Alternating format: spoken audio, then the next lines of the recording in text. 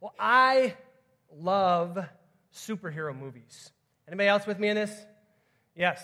Well, as it turns out, the whole world loves superhero movies. In fact, since 2002, superhero movies have become a multi-billion-dollar business. But what makes us so obsessed with superheroes? I mean, is it their strength and their superhuman abilities? Is it their kind of altruistic fervor for saving the world? Is it their ability to fix any world or cosmic problem in like 2.5 hours? Or in the case of like Star Wars and Infinity War in 3 2.5-hour movies? Well, as you might guess, psychological experts and comic book geeks and not a few theologians have their own theories about this. Well, the truth is, humans have always had this fascination with superheroes. How different are Marvel and DC characters from the Greek god and goddesses, even as far back as something like the Epic of Gilgamesh, which many of you may have read in your freshman year of your world studies class in college. I don't know.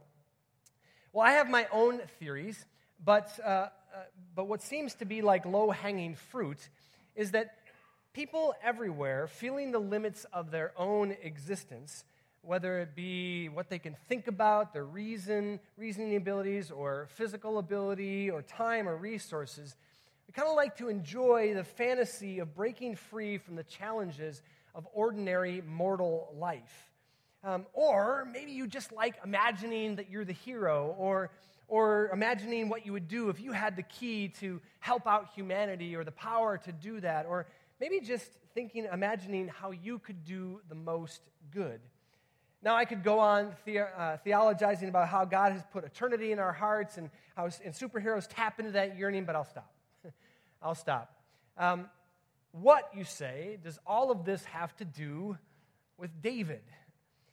Well, I think it's okay to, imagine these things and watch, Marvel movies or whatever it is.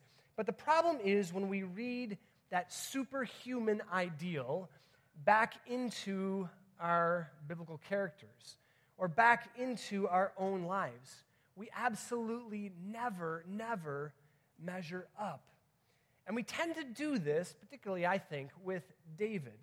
We make him our spiritual hero, our spiritual template, the one that we are to follow. But David just plain doesn't cut it. We know from the context of this story, if you back up just a little bit, the prequel to this story, is that Saul has been anointed king, but now, based on the fact that he is not the person that God wanted him to be, God has now rejected him as king, and he is now on the lookout for a person to become king, a person after God's own heart, after his own heart. And so you fast forward to the story that Mike just read to us this morning from chapter 16 in 1 Samuel. We know that Samuel comes along and anoints David as king. And David then is referred to as somebody with God's own heart. God has found him. This is the man. This is the one. He's the one. Here's the guy. He's got the full package. All of it. All the pieces kind of fit together. And then throughout Scripture, he is God's man. He's a man after God's own heart. Even Paul talks about this in a sermon on one of his missionary journeys where he's telling this, the Israelite history. He refers to David as a man after God's own heart. And so we look at this story and we say, yes, here he is. We found our guy too. We don't really know how to live. I mean, Mark, you talk about some stuff. It's kind of abstract to us. Just tell us how to live. Give us the example. Tell us what to do. And so how to behave correctly, how to have faith, how to have courage, how to have this sort of selfless outlook on life. And we look at David and we say, that's the guy. He's a warrior, he's strong, he's a musician, he's a poet, so therefore he must have inner strength. He has faith that seems to be immortalized throughout Scripture. He's our superhero. He's our superhuman. Emulate David. Or as the song went, back when David becomes Saul's right-hand man, Saul has killed his thousands, but David has killed his tens of thousands, right? So you too, we say, can slay your own giants. Just look at David. But then we start to read the story. Start to read the story of David, and we realize David's a conniver. David is given to fits of revenge and rage. He has tons of blood on his hands. He has several wives. He's an adulterer. Even in that episode, when he's about to be found out, or he is found out, he goes and he takes that woman's husband and he has him killed. Now, in our modern society, we take a guy like that, we go arrest him, and we throw him in jail, and we say, you can rot there for the rest of your life. In the Israelite community, you know what they did to people like that? They took him, and they took him to the edge of town, and they stoned him to death until they died. So, how can this be a man after God's own heart? I mean, how can he be our superhero? How can he possibly be celebrated throughout the Bible and by God himself? Now, honestly, these are questions that I think I've asked my entire life, especially about David. I have serious issues with David. And honestly, have at times kind of thrown the baby out with the bathwater, meaning that I have such trouble with David's sin, particularly the issue with Bathsheba, and that he seems to kind of get away with it in a sense, that I've been reluctant to put much stock in this story, put much stock in David. And so what that does is it sends me off looking for another biblical character, another character to emulate, another character to follow, and someone that I can relate to. But I've realized, and maybe only recently, that David isn't our hero. No biblical character is. David isn't our hero or a man to emulate in many ways. In fact, the story of David is not about David. It's about God. The story of David is about God, what God is doing in spite of David's sin, what God does in David when David actually gives himself to God with his whole heart, which he does all the time, constantly. Eugene Peterson puts it this way: the David story, like most other biblical stories, presents us with not with a polished ideal to which we aspire, but with a rough-edged reality in which we see humanity being formed, God's presence in human conditions. And so David's story, what it does is it immerses us in the fullness of the human condition. No other biblical story captures the height and the width and the depth of being human. In fact, we know more about David than any other character in the entire Bible. So his story is told in 1 Samuel and 2 Samuel and many other places. His name is recognized all throughout the Old Testament. It's talked about, again, speaking backwards from the New Testament. And then you have and that's all of the outer story, right? And then in the Psalms, of which David wrote most of them, you have kind of the inner story. You have what's going on inside of David. So we know a ton about this character, David. And to quote Peterson again, he says, in an instance of humanity, in himself, he isn't much. He has little wisdom to pass on to us on how to live successfully. He was an unfortunate parent and an unfaithful husband. From a purely historical point of view, he was a barbaric chieftain with a talent for poetry.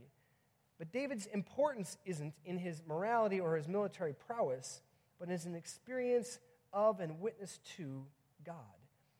Every event in his life was a confrontation with God. You see, what I think we see in this story that is so applicable to our lives, and why we're going to spend a couple of months looking at this story, is that it's a story in which God deals with David, and David deals with God.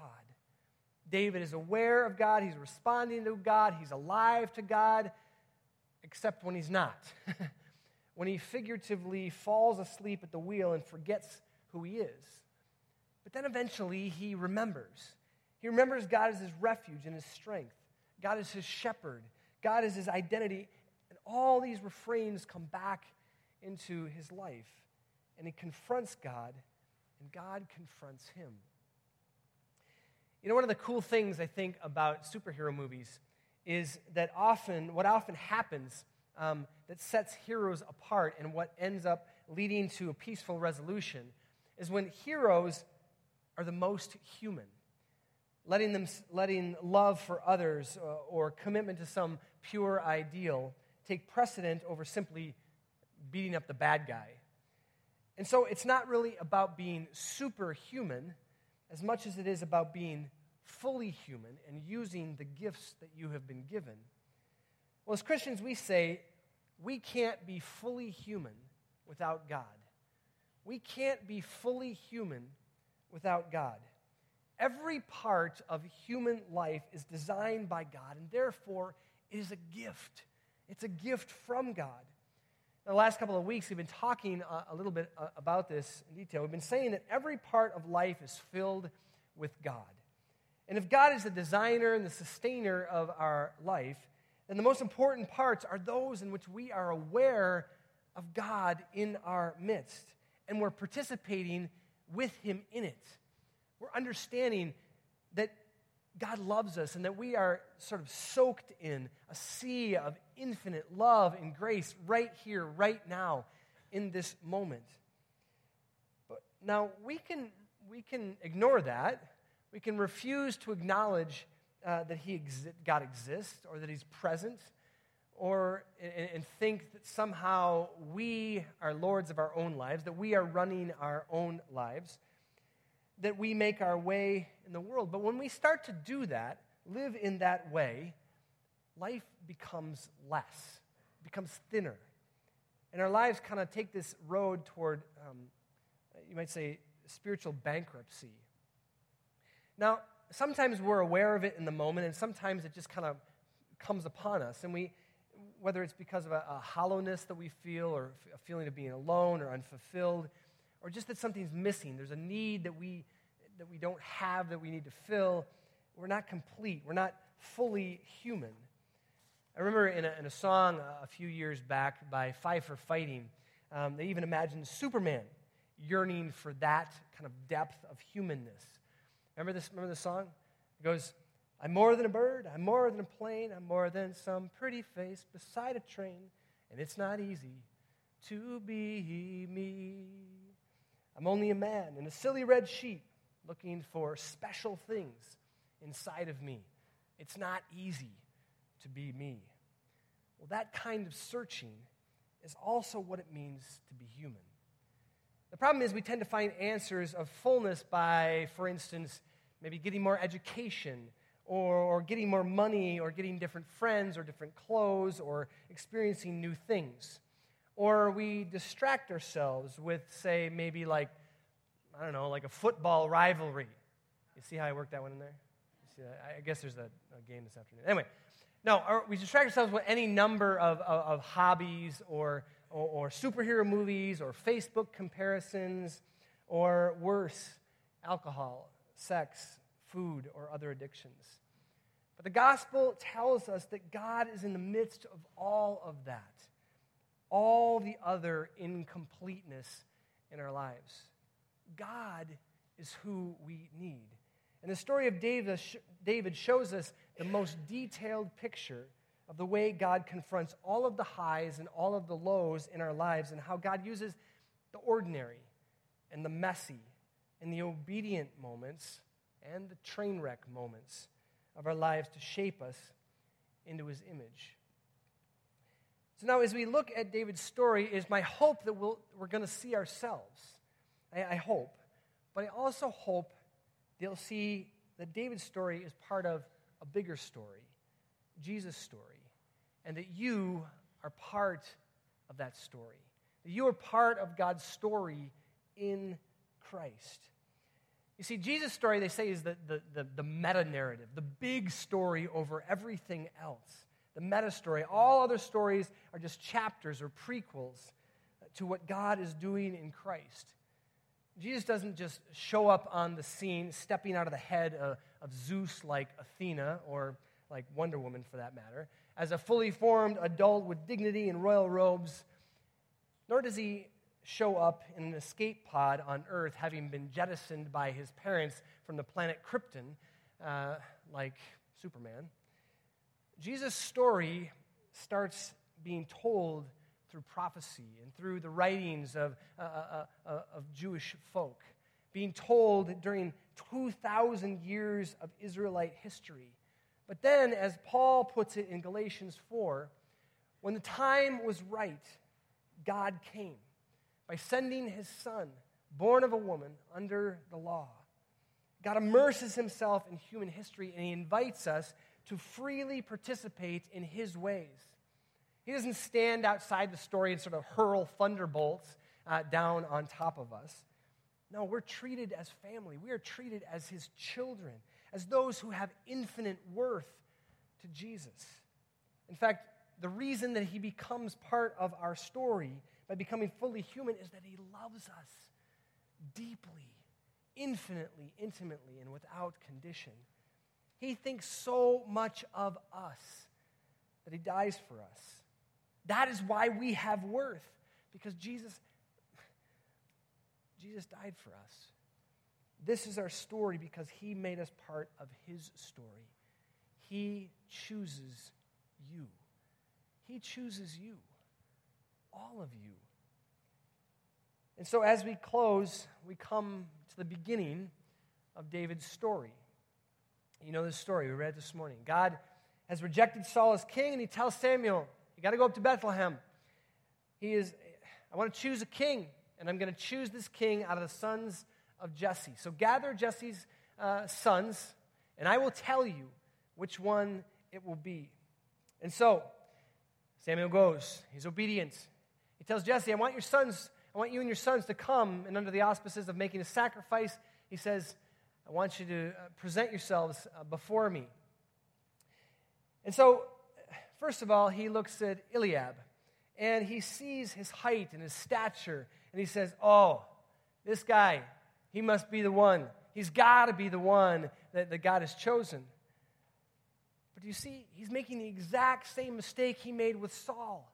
Remember what they said about Saul? Saul was head and shoulders above all the other people.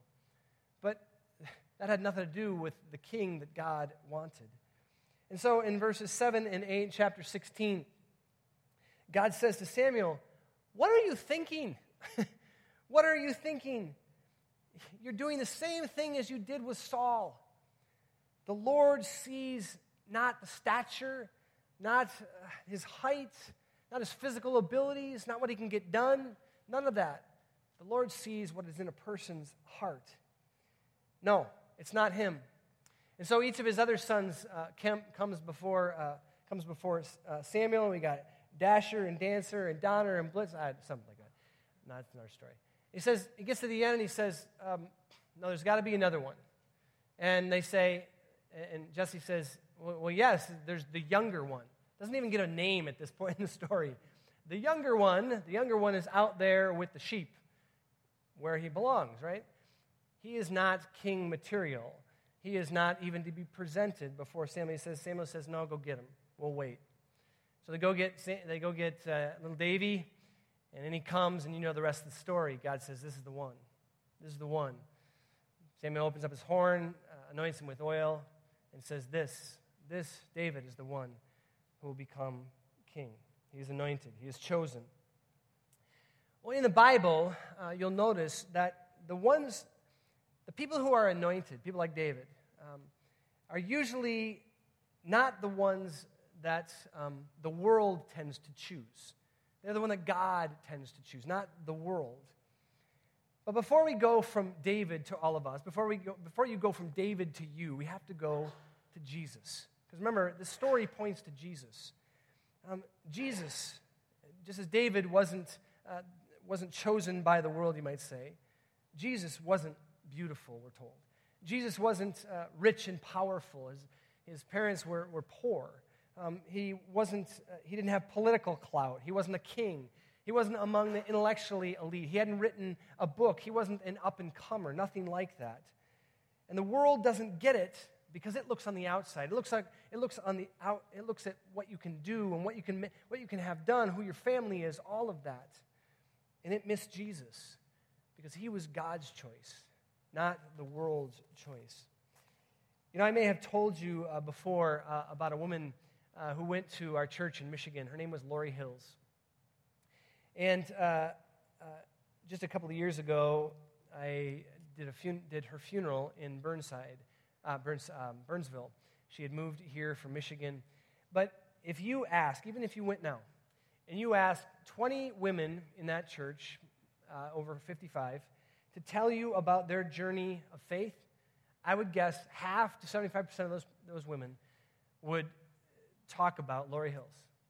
And if you ask them, well, how did you come to faith? I would guess, I don't know, maybe 20% of those women would say, Lori was instrumental in helping me to know Jesus. Now, Lori wasn't the wisest, she wasn't the shiniest or the most articulate, but she loved Jesus. She had passion. In fact, all the time she would come to me and she would want to say something to me. She'd come into my office and she would forget what she wanted to say. And she would say, you know what? The Lord wants me to remember, I'll call you. This is Lori. And it wasn't that she was the most amazing teacher. She didn't teach Bible studies. What she would say is, why don't you come over and read with me? And they would just come over and they would read stuff. And she would let the words jump off the pages. And maybe it was scripture, or maybe it was a book that taught scripture or something like that. And she would get done. Remember what she would say? Oh, that's good. Oh, that's good. Isn't that good? Mark, isn't that good? She would tell me that all the time. Mark, it's so good. It's so good. Except when it wasn't, and then she would tell me that too. But she was amazing in that way. Now, to look at Lori, the one who all of her pans were burnt because she couldn't remember to take them off the heat on her stove, the world wouldn't have chosen Lori. But God chose Lori. And because of Lori, a lot of people know Jesus because of her love for people and her love for Jesus and her passion to love both at the same time. And I'm guessing if I asked you about your stories of faith, and I asked you, how did you come to faith?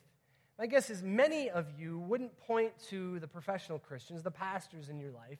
You would point to the Lori Hills in your life who taught you your faith, who walked alongside of you. Well, I'm going to tell you this.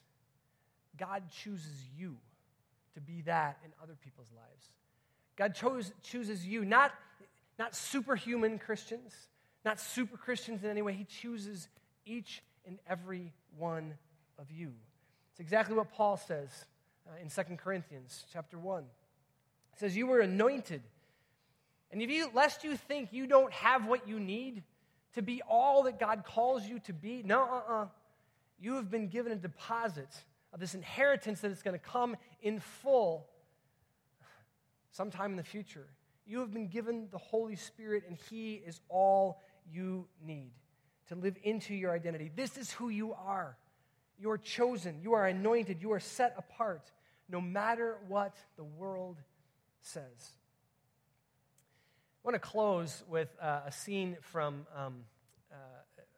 Ant-Man. If you've ever seen this, I think it's appropriate to close with this. But there's this great scene in Ant-Man where this scientist named Hank Pym, he makes a suit. He's the guy in glasses there. He makes a suit that allows anyone who wears it to shrink to the size of an insect. However, years of wearing this suit have taken their toll on Pym, and he can't wear the suit anymore. However, there is a threat. There's always a threat in superhero movies, right?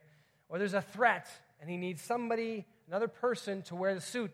He needs somebody else to become Ant-Man.